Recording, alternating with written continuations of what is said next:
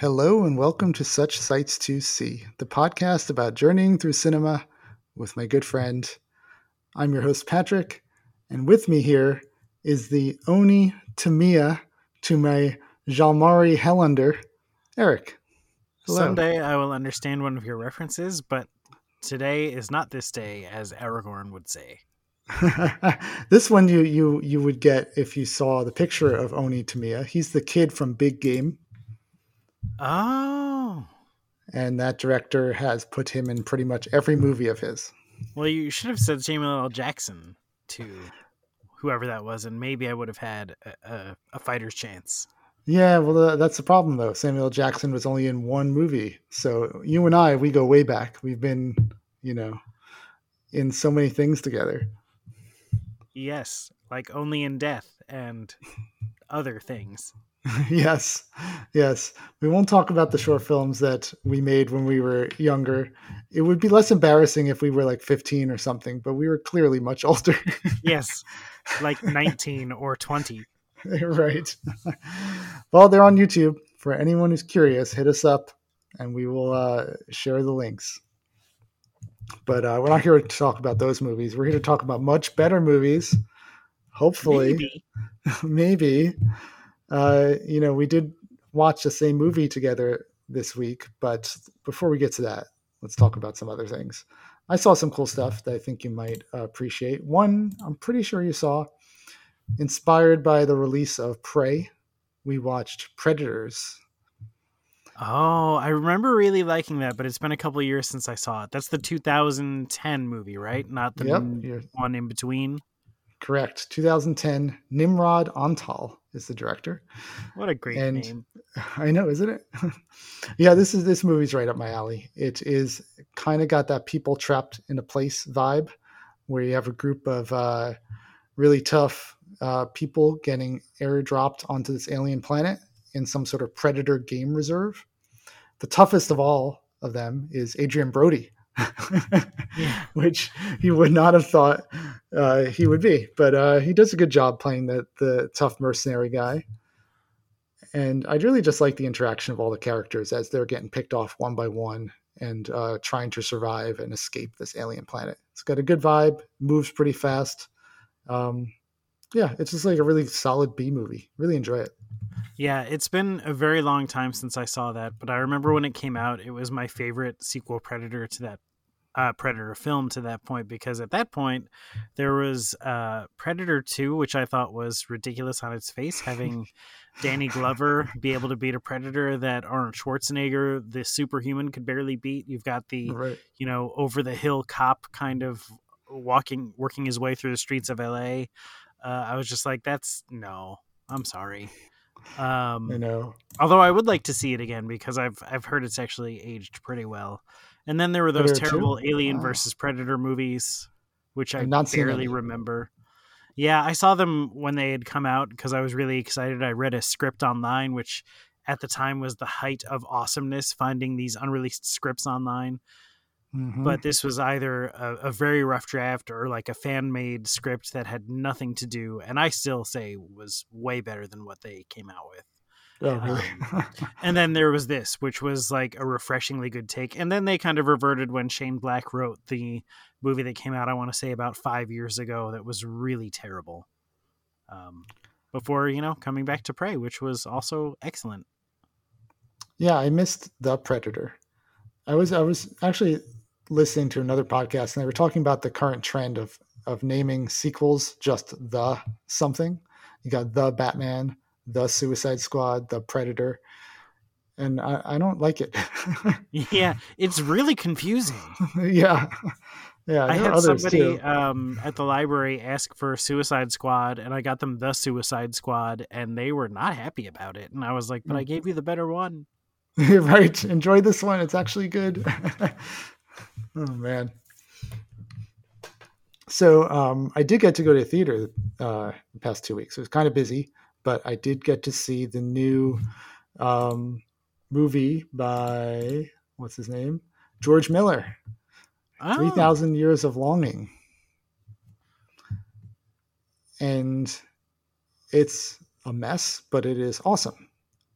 So 3,000 Years of Longing stars Tilda Swinton as um, this British doctorate professor who is obsessed with stories and how stories, contain our history. And she winds up in the possession of a genie, played by Idris Elba. And the movie is basically those two having their conversation about, what the next steps are in regards to wishes. But it flashes back to really inventive stories from Idris Elba's genie past. And that was the joy of the movie, watching these like Arabian Nights tales unfold. And there's a bunch of them. And yeah, it's just full of cool visuals, full of cool ideas, and really gets that sort of Scheherazade vibe, which I like. So that was nice. The problem is it has a really wonky third act where it was kind of a movie in search of a thematic ending, maybe, and I did not like the how it wrapped up. But everything up till then was really great. Cool. I'm really interested in seeing that one. I don't know if I'll actually make it to the theater for it, but it looked like it could be fun. Yeah, I've always admired George Miller's imagination. I went back and watched the Mad Max films fairly recently, and the second and third one are just full of crazy imagery and crazy ideas. And it's just like every 5 seconds, something weird is on the screen.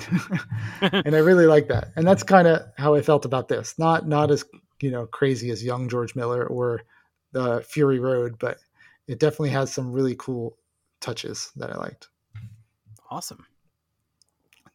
So did you see anything? I saw one thing that I'd like to talk about. I run a book club at the library that is actually a movie and book club where we read the idea is to read a book and then we watch the adaptation of it and discuss. And so far, I think I'm the only one who's actually read the books. But this week's or month's book was The Lovely Bones by Alice Sebold. Which is the story of Susie Salmon. I'm wondering if you saw this because of who the director is, which I had no idea who the director was until it popped up on the screen at the end, and I was shocked and dismayed. Yeah, I did see it for that reason. But go ahead. Because it was made by Peter Jackson, who has made some of the best adaptations in the history of the world. I'm talking about, obviously, The Hobbit. No, I'm kidding. I'm talking about The Lord of the Rings. The Hobbit was also straight trash for the most part. And I would have to say that The Lovely Bones, I did not enjoy the book. So not a good start. But I said, well, the movie looks like it's interesting anyway. It was not. It also was not good. Despite a powerhouse cast, which was crazy to me. This is Saoirse Ronan is the main character. First of all, it's a book about the story of Susie Salmon, and she's a teenage girl who was brutally raped and murdered by a neighbor in the 70s. Kind of like the origin time of, I guess, the face on the milk crate kind of thing. Yeah. And it's kind of, sort of, from what I understand, semi-autobiographical. Obviously, Alice Sebold didn't die, but she did experience a sexual assault in her youth. And there was a foreword to the book where she talks about how she was always curious about those faces on the milk cartons, and there was like this rash of girls who disappeared, and she asked her mom, what happened to these women, and her mom was kind of cagey in her response. So she wrote this book eventually when she got older to kind of cope with her own sexual assault and things. As I said, it's an adaptation. The rest of the movie, after she gets raped, is Susie basically watching her family grapple with her death and all of the fallout that happens. I would say Susie is the main character in the book. I'm not sure really who the main character in the movie is, because it kind of flashes back between Susie, who's in this in-between fantastic kind of purgatory area before moving on to heaven, and she can't move on because she's been murdered. Really cool visuals, I thought, there, but also kind of pointless. And I hate in the book as well, how she's just kind of this passive, maybe main character who just kind of sits there watching everything happen. There's no real agency. She doesn't really appear to try to help her family solve the crime or even particularly care about it. Her big goal is to kiss the boy who she never kissed. And at one point in the movie, I guess spoilers, she takes over the body of this kind of vaguely psychic girl who it's implied can see dead people and, kisses the boy and then moves on to heaven. It was just a very, very odd choice of me, the whole thing. And I don't understand adaptations that kind of needlessly change things. I think, and this is a good example of it in the movie, her dad, who was played by Mark Wahlberg, crazy. Oh, I forgot about that. Yeah. So who else is in this cast? Because people just kept showing up. Susan Sarandon, right? Yeah. Susan Sarandon plays the crazy grandma. Rachel Weisz is her daughter. Stanley Tucci is the murderer. Yeah, and there's one other guy, Michael Imperioli, who is in The Sopranos, is kind of the detective. But if you're making an adaptation, obviously you have to change things, because you're adapting. Wow, I can't speak words today. You're adapting a book that is often, hundreds of pages long, and you have to break it down to about an hour and a half to maybe 2.5 hours. But when you do things like in this movie where, for whatever reason, they made the choice to have the dad kind of become a conspiracy theorist. And in the book, he was immediately obsessed with this creepy neighbor who makes doll houses as the killer. And he kept bugging the cops to like, hey, bust this guy. It's this guy. I don't know why, but I know it's this guy. And he's right. Yeah. In the movie, he's like, maybe it's the janitor, maybe it's this guy, maybe it's that guy, and you save no time. You're not saving time, you're not saving anything or adding a new dimension. You're just like changing this story needlessly to something less interesting and something that makes less sense. So if you're making an adaptation, don't do that. Okay, good advice. Yeah. Otherwise it was just very blah. Yeah, I really did not like it when I first saw it. I do remember it had some cool Peter Jackson touches, like when the action scenes were happening. He's good at structuring an action scene. I remember the chase where the sister is in the bad guy's house and she's trying to find evidence or something, and she almost gets caught. I remember that was a good scene. Yeah, I remember there were moments in that kind of purgatory in between area that were visually stunning and beautiful, but ultimately there was no point to them. Like it was just like, oh, if that looks cool, I guess she's in a gazebo in the middle of, a lake or whatever, watching her family. I don't know, whatever. Mm-hmm. So do you think, when did this come out? Do you think it had anything to do with the readily available CGI, where Peter Jackson was just like having a field day because he can finally create anything he wanted? I mean, maybe, but he also, I didn't really feel like it was that much advanced over some of the things he did in Lord of the Rings about almost a decade prior. So, yeah. Well, disappointment for Peter Jackson. He honestly, I haven't seen a movie of his I liked since King Kong. Yeah. Wow. Yeah, he's had a weird career. Yeah. Yeah, really, he always said he wanted to go back and make like some low budget horror movies. So I'd love for him to do that again. We shall see. Instead, he's making Beatles documentaries. Yeah. All right, well, that kind of leads into the next movie I wanted to talk about, which also had needless CGI. It's from Hong Kong. So Close from 2002, directed by Corey Yuen, is a martial arts female assassin movie starring Shu Qi, who martial arts and fans may recognize. And she's just a cool female assassin killing businessmen for money. And it is filled with this like early 2000s aesthetic where it's obvious CGI. People are flying around, and her hair is always like blowing in the wind, even when she's indoors. And I don't know, just like goofy stuff like that. There's a scene where she like jumps onto the ceiling and stabs her heels into the ceiling, and then does like a matrix twirl while broken glass is raining down everywhere. It's, there's cool ideas, but it is not a great movie. But it does scratch that like goofy B movie martial arts itch. So if you're up for that, it's called So Close. I'm always up for that. And I'm going to talk about one more before we get to our main topic. I thought you said it was a light movie week. Yeah. It is. It's 2 weeks, and I only watched 1, 2, 3, 4, 5, 6 movies. That's, I have no comment. All right. Well, guess how many TV shows I watched? 0. Yeah. You're missing out, man. I know. Well, you're missing out on, So Close. And the next movie I'm going to talk about, who is directed by somebody I know Werner Herzog. This is one of his early movies from 1974 called The Enigma of Caspar Hauser. I don't even understand the title itself is an enigma. The German title is much better. It's Every Man for Himself and God Against All. It's a shame that they translated it to The Enigma of Caspar Hauser. So Caspar Hauser is a real person who is in the 1800s, was found in the middle of town, didn't know how to speak, could barely function as a human, just some like 20, 30-year-old guy.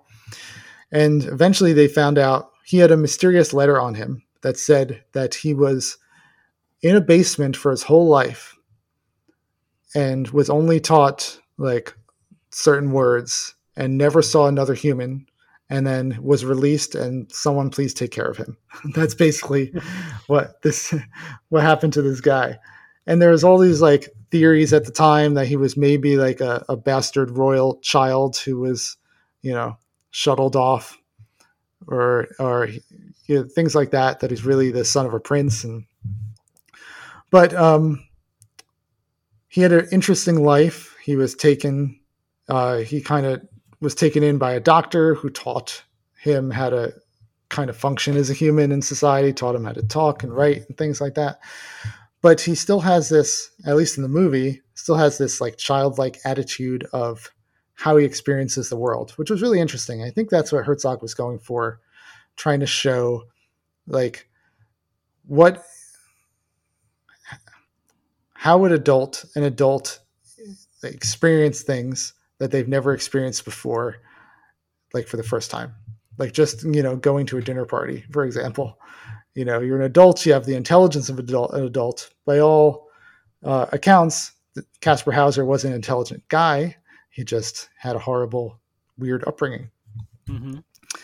Anyway, so it shows his life and his untimely death, where he was stabbed by somebody and died.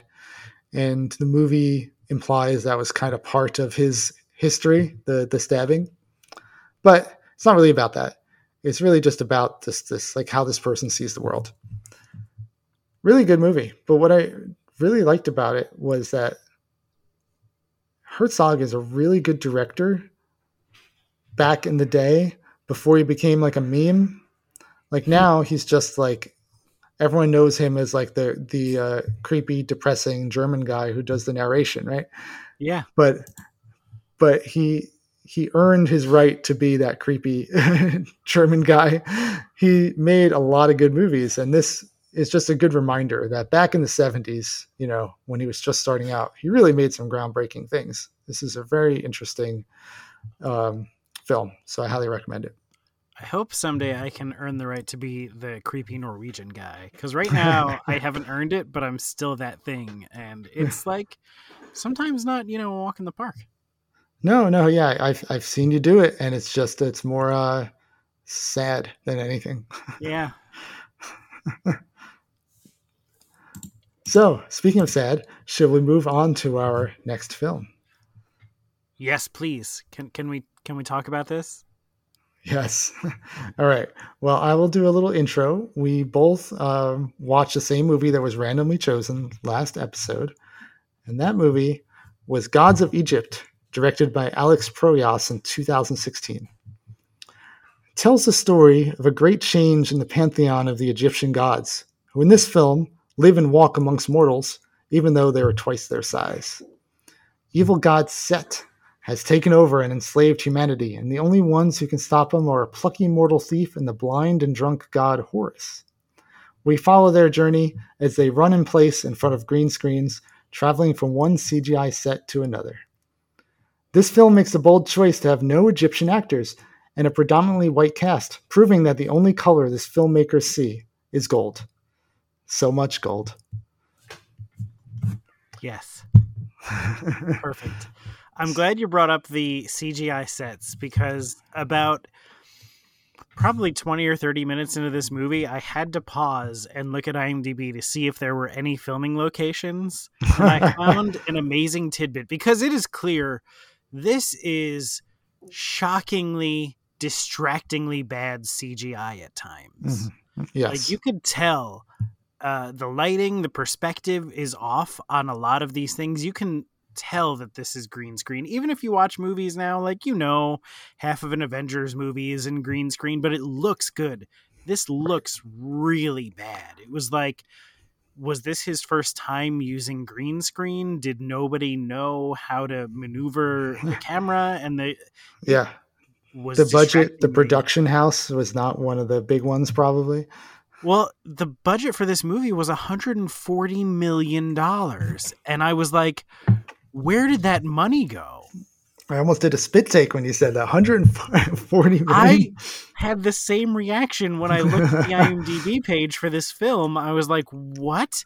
And there were shooting live. I don't know what scenes they shot live, but there are locations across Australia. They made the decision to shoot in Australia instead of Egypt because they deemed it safer, which I would question, because it seems like everything in Australia is trying to kill you, including Gods of Egypt. Yes. Good point. I didn't read somewhere that they got a big tax break or something from Australia. I'm sure that's something to do with it. Yeah. So totally wild that they actually chose to shoot this on location, despite about 99% of it. I don't know. Maybe it was establishing shots or something they shot in Australia. Really wild. I liked how this movie started with a voiceover that was somehow more confusing than just not having it in. Oh, yeah, that voiceover is completely unnecessary. And it basically says, hey, there's Egyptians and they are exactly like humans, but bigger with gold blood. And some other confusing things that, like, we didn't really need to know. Mm-hmm. Right. And that's the other thing that was really jarring to me. The forced perspective. Not only was the CGI bad, but they definitely tried to do some forced perspective. This took place 15 years after The Lord of the Rings. And you would think it was the first time forced perspective was used to this scale. They did not quite get it right. Sometimes they were like twice the size of the human characters, and sometimes they were only like slightly larger. I would even argue that a movie like Willow, which came out in the 80s, and this was 2016, I think, had better forced perspective than this movie. Right, so I really just did not understand what they were doing. Mm-hmm. And neither did they, apparently. I agree. I think somewhere something happened with the crew behind the scenes were not up to the grand vision of Alex Proyas. I'm not saying his vision was amazing, but I think the thing I liked about the movie was that there was interesting things on screen that he was trying to show. The designs of the sets and the locations and the choreography of some of the battles were interesting. They just did not come across that way. Sure, I guess. Kind of, maybe. Like, for what it's There's worth, some wild I did stuff. Like some of the visual style that they were going for. I just don't think that they accomplished whatever they were aiming for. You know, Mhm. in the glimpses that you saw of like, oh, it's cool. They're actually almost a sci-fi super advanced civilization a la maybe Stargate, you know, Mhm. with this cool metal look, almost like they were Transformers sometimes. Right, right. But I just didn't think they pulled it off. It just didn't look good. I was kind of getting into the kind of B movie vibe of it for a lot of it. Just the imagination that went into some of the ideas. Like for example, the Chadwick Boseman's character, um, who is some sort of scholar who wants to learn all the knowledge in the world, and when they find him on their adventure, he has created, an endless supply of himself just to continue learning everything because he's the only one they trust. Just like the visual idea was fun. I enjoyed that. And there are a few little things like that that were just cool imaginative ideas. Yeah. What did you think of the story in general? The story in general was not offensive, not bad, just kind of blah. Yeah, I guess this is based on some real Egyptian mythology. Mm-hmm. Like this is a story that happens in Egyptian mythology. I guess the Yeah. main issue I had with it is that the movie's kind of poorly explained, and it's almost told as if we're expected to be intimately familiar with the Egyptian gods and their powers and their domains. Mm-hmm. And I felt like everybody kind of has these abilities when the film needs them to, but Okay. otherwise they're just not there. And maybe it would make sense if we knew that Horus was the god with this power, or Right. Hathor or whatever her name was. I can't remember the name of the kind of love interest. The love goddess. Yeah. Hathor. Kind of all of a sudden can do this thing, and you're like, oh, well, that's useful, but where was that earlier? Right. And Yeah. why is that? What's this? She has this bracelet, and I guess if she takes it off, she's stolen by demons or whatever. And you're like, but why? What is this? And I felt like that most of the movie, just confused about, not that the plot is deep or intricate, but it was almost like watching a video game. It felt like everything was a side quest and the stakes kept changing. It wasn't just a straight, if we want to get into the plot a little bit, Horus avenging his father's murder at the hands of his uncle / his father's brother, Set. Mm-hmm. It changed from that to, oh, now I have to save the world, to now I have to do this. And to do that, we have to go get this thing, which I don't know what this thing is because I don't know anything about Egyptian mythology. Yeah, there were multiple times when he's like, all right, we have to go do this now. We have to go to the Sphinx. We have to go find Thoth. We have to do this. And it felt like it was just stuff to do to get to the climax, which you knew was going to be him against his uncle. Mm-hmm. And honestly, I was team Set. Well, when you have B-movie king Gerard Butler at the helm of the villain, I mean, what's not to like? Yeah, like Leonidas in Egypt. Let's go. Yeah. I felt like everyone in this movie was always acting just completely in their own self-interest. Horus was not a likable person despite his dad getting murdered. He wasn't, but that was his arc. They tried to bring him back at the end. But it was at the very end. He makes no attempt to become a better person and or / god until the last 10 seconds of the movie. I'm not saying it was elegantly done, but I think that's what they were going for. Yeah, he starts as like a drunkard party boy. His dad is the king of the gods. And he's the most awesome king ever, apparently. Yeah, like a really, really nice guy. And then Set is, his brother. And they even say in the beginning of the movie, so his dad is the king, and then Set is just kind of kicked to the side and set to rule over this barren wasteland desert. Right. And so I wondered why. Yeah, and the explanation we get from Ra, played by Jeffrey Rush, right. is, well, the king's test was to see if he could give up power after having this really posh, awesome life. And your test was to not be a dick when I was a dick to you your whole life. And I'm like, well, yeah, fuck you. Set is right. He He- was I- terrible once he became king, but he's the only character whose motivations you really understood, except for the human who was really annoying. yeah, that human Beck. Beck was just like that, like bland Caucasian pretty boy that you see in movies that you know he does his cool things and doesn't leave an imprint on you. That's kind of how I felt about him. Yeah, I would argue that Beck has the most unearned powers, or whatever you want to say, of anyone in the movie, because he's just a guy. And his introduction is him stealing this necklace for his girlfriend, Right. but he's not even good at it. He like makes hard eye contact with the shopkeeper and runs through a crowd and just kind of escapes. Yes. And then like 10 minutes later, he's doing these superhuman feats of agility and kind of like bumbling his way through very athletically in a way that there's no indication that he has any special powers. And then all of a sudden he does. Mhm. He's just they needed someone to be the immortal hero to compete with these gods, so they just made him be really cool at what he does. Yeah, but yeah, it was not earned. I don't understand why filmmakers feel like we need to have a human proxy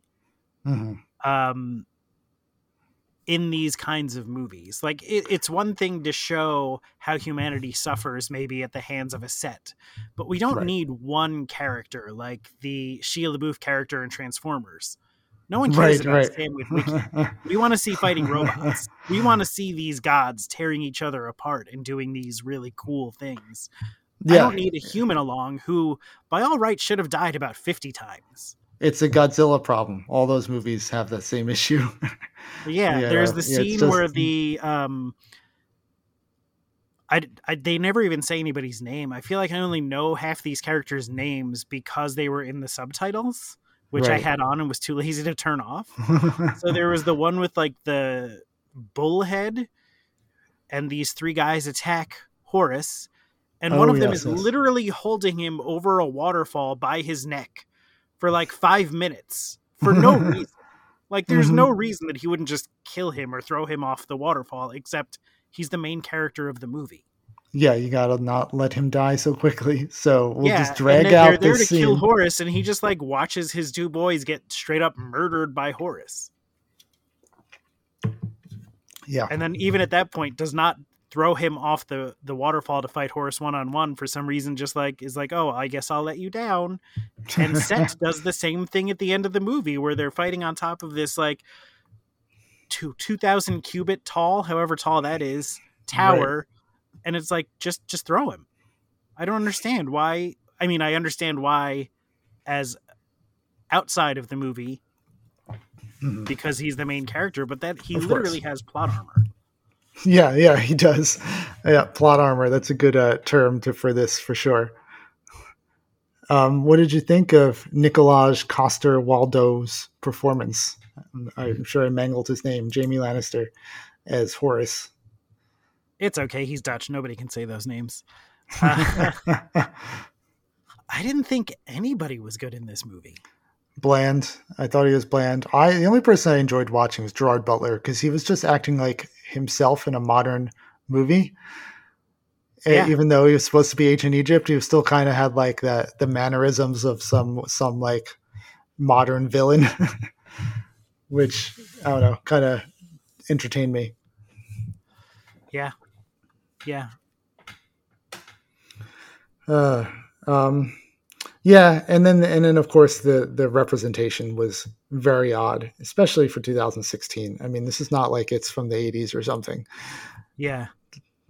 Literally all the main characters are white guys. I had completely forgotten about the outrage over this movie until I read about it. And then it kind of clicked and I was like, that's why I remember the name of this movie. Yeah. Because nobody went to see this. They had to lose a boatload of money. I don't remember if it made money internationally, but I remember looking at the numbers over here and it was way, way underperformed. Right. So overall, what would you rate this one? At 1.5. Okay. I'm at a 2. So I guess We're pretty the good close. news for me is that I own it now, so that's nice. Oh, you do own it. I apologize. I went to stream it for free, and it was no longer on Tubi where it was supposed to be. Yep. So I had to rent it, but at least I got to rent it in 4K, which was nice to see all that I had the same horrible CGI experience. in It was 4K. on it was on Prime and it was like $1 or two more to buy it, and I was like, well, if I enjoy it, I'll own it forever now. Yeah, and now you regret it. Yeah. I mean, I can watch it again. You win some, you lose some, as they say. So, do you want to go into what you were inspired to watch based on Gods of Egypt? So, this was really hard for me because the things this inspired me to watch was something that dealt with Egyptian mythology in a cool and or respectful way. The problem is I couldn't find anything that I hadn't seen already. Right. You know, I would have loved to have been able to watch Stargate or The Mummy or The Mummy Returns even. But I couldn't find anything like that. So instead I decided to torture myself with another Alex Proyas movie. Oh. And after watching Gods of Egypt, I was shocked to learn that he had directed The Crow, which I have not seen in a good 20 years, but I loved as a kid when I was 16 or whatever. It's definitely a cool R.I.P. teenager Brandon movie. Lee. Yeah. So I watched another one of his films. I watched Dark City, which came out in 1998. Okay. And I immediately laughed out loud because it again starts with a semi-confusing voiceover that tells you that there is a group of aliens whose world is dying, but they also have the power to change reality. So I'm not sure exactly how their world is dying, if they can change reality, but neither here nor there. It opens with a man who wakes up at a murder scene in a world that he can't seem to make sense of. He has some kind of amnesia, and he's going around this world trying to figure out what's going on. This race of beings has the power to control humans and change their physical surroundings, and somehow the main character has also gained this ability. The main character is played by Rufus Sewell, who was the evil knight. I think is probably in A Knight's Tale yes, his that's most true. well-known role. Every time I see him on screen, I just want to say, you have been weighed, measured, and found wanting. Although not in this movie. I actually kind of enjoyed this movie. It's a film noir that's got elements of a lot of movies, many of which came after. It's kind of a cool mashup of, I thought, The Matrix, The Truman Show, kind of this Blade Runner film noir kind of thing, and Inception, because the aliens are able to change their physical surroundings. And the way they do that is by a lot of really cool visual shots of like these buildings appearing out of nowhere or staircases. There's like a cool shot of a staircase as it kind of extends in this like vertigo inducing kind of shot. There were a lot of cool visuals in this movie, and it just felt like this claustrophobic perpetual nightscape kind of city where everything was happening. And I don't want to get too much into the plot because I thought it was interesting and well done. Yeah, that I agree. I watched this fairly recently, not for the first time, but just in a long time.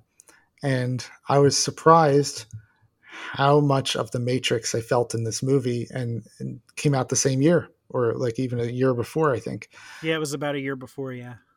And yeah, just really the concept's interesting, but the style is what really got to me. That film noir sci-fi, the CGI, feels like 1998, but it still works in this world. And really dark, dark and interesting. I enjoyed it. Yeah, I really enjoyed it. I thought Jennifer Connelly was really good as kind of this femme fatale character. Yep. Who was the cop? I can't remember who the William cop is. Hurt? He was very recognizable to me, but I don't remember. William Hurt.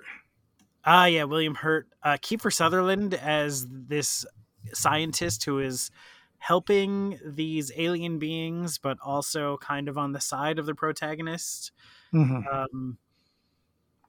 Yeah, it was weird. I would say though that the actors in this also were kind of wooden, and I'm just wondering how much of that is Alex Proyas's style and what he's asking of actors, because Yeah. it was very reminiscent the acting style of Gods of Egypt and completely different movies tonally and just in the genre that I would place these in. So I do wonder if that's kind of what he's looking for.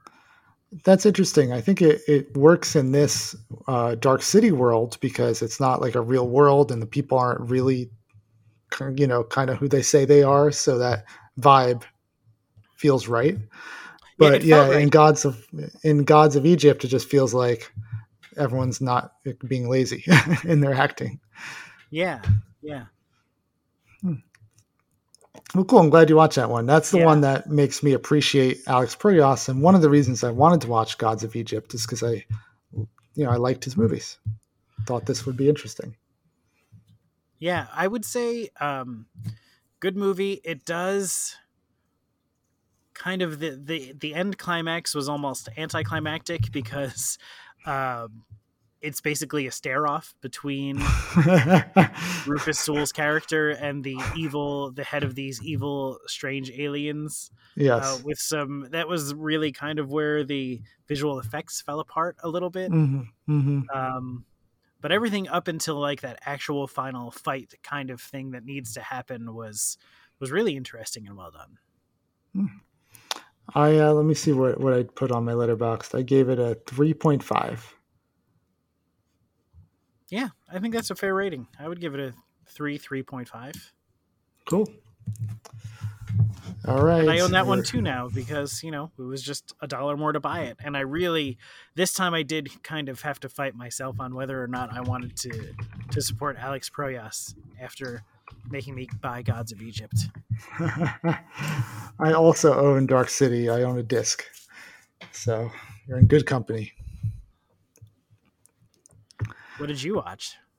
Well, as I said earlier, one of my favorite things of Gods of Egypt was Gerard Butler. B movie king Gerard Butler. I love when he kind of just gives it his all and hams up a role, and he's always entertaining. Every movie I see him in, and he always picks like goofy B movies that aren't too serious, but he plays them just in the right way. So I just wanted to, after Gods of Egypt, I wanted to see more of that. So I saw Law Abiding Citizen from 2009 Oh, from the director of The Fate of the Furious. This is a movie starring Jamie Foxx and Gerard Butler and some other cool people. Colm Meaney, Bruce McGill. Anyway, it's in the opening scene, Gerard Butler is this super nice family man who, after a home invasion, is nearly killed, but has to watch his wife and daughter be killed as well. Um, a year or two later, he's the perpetrators of this crime have gone to trial, and Jamie Foxx is the lawyer who's gunning for a district attorney, the lawyer who's prosecuting these people. And Jamie Foxx realizes that, because of some snafu with the evidence, these people will probably walk free. So he kind of gets one to testify against the other and makes like a plea deal so that the really evil one only gets 5 years in prison. And Gerard Butler is like, no, let's go to trial. Let's go to trial. And Jamie Foxx is like, too late. Deal's done. So, of course, that doesn't satisfy Gerard Butler. So he spends the next 10 years planning an elaborate revenge against everybody involved with this. The two killers, the Justice Department, Jamie Foxx, and his revenge is hilarious and brutal. And I was on his side the entire time I was watching this movie, hoping that all his plans would work. Jamie Foxx, though, is kind of the main character where I think you're supposed to be rooting for him to stop Gerard Butler and figure out what's going on, but I just wanted his revenge to work. So it's a fun movie. It's surprisingly R-rated. There's a lot of violence and gore and things, and it kind of has a dark Taken-like vibe to it, where it's like Gerard Butler will stop at nothing to do his revenge. And it turns out he's a really smart guy, and he has a background that may be useful in situations like this. But it's just fun to watch him ham it up and watch Jamie Foxx be the straight guy in this elaborate revenge plot. So I enjoyed it. Yeah, I saw this years and years ago. I think it was one of the first things I watched when I got Netflix. I remember it was available on there. That and another Gerard Butler movie that I haven't seen since then, which I'd be curious to watch again, Gamer, which is of live action, MMO Call of Duty-esque gladiatorial combat. I remember really enjoying this. And I remember, correct me if I'm wrong, but isn't there some question as to whether or not Gerard Butler is actually doing it? I remember there's a scene where they arrest him because they suspect him, but then things keep happening while he's in jail. There is some question of, does he have an accomplice? That's really what it comes down to. Right. And I won't reveal the answer to that. I remember the reveal of what was happening being like really cool and really awesome.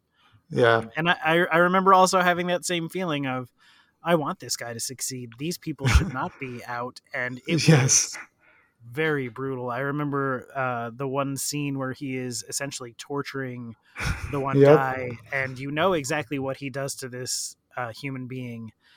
And it's revealed that he basically paralyzes him, and but the guy still feels the pain of everything he does to him, which was just, it's almost Saw movie like.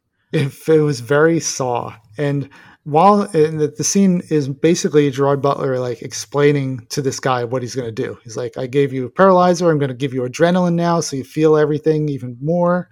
I'm going to cut off your eyelids so you can see everything.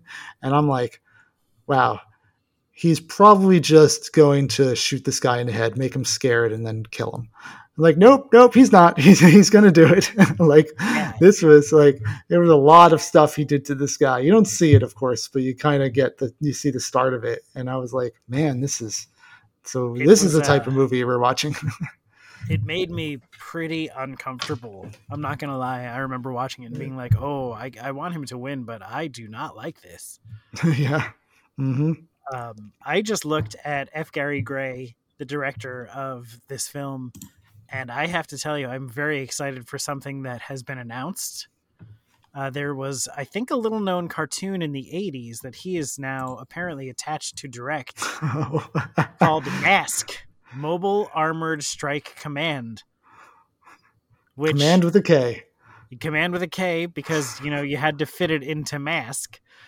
Which I remember being like vehicles inside of vehicles or something like that. I loved the toys, and I'm really excited. I hope that happens soon.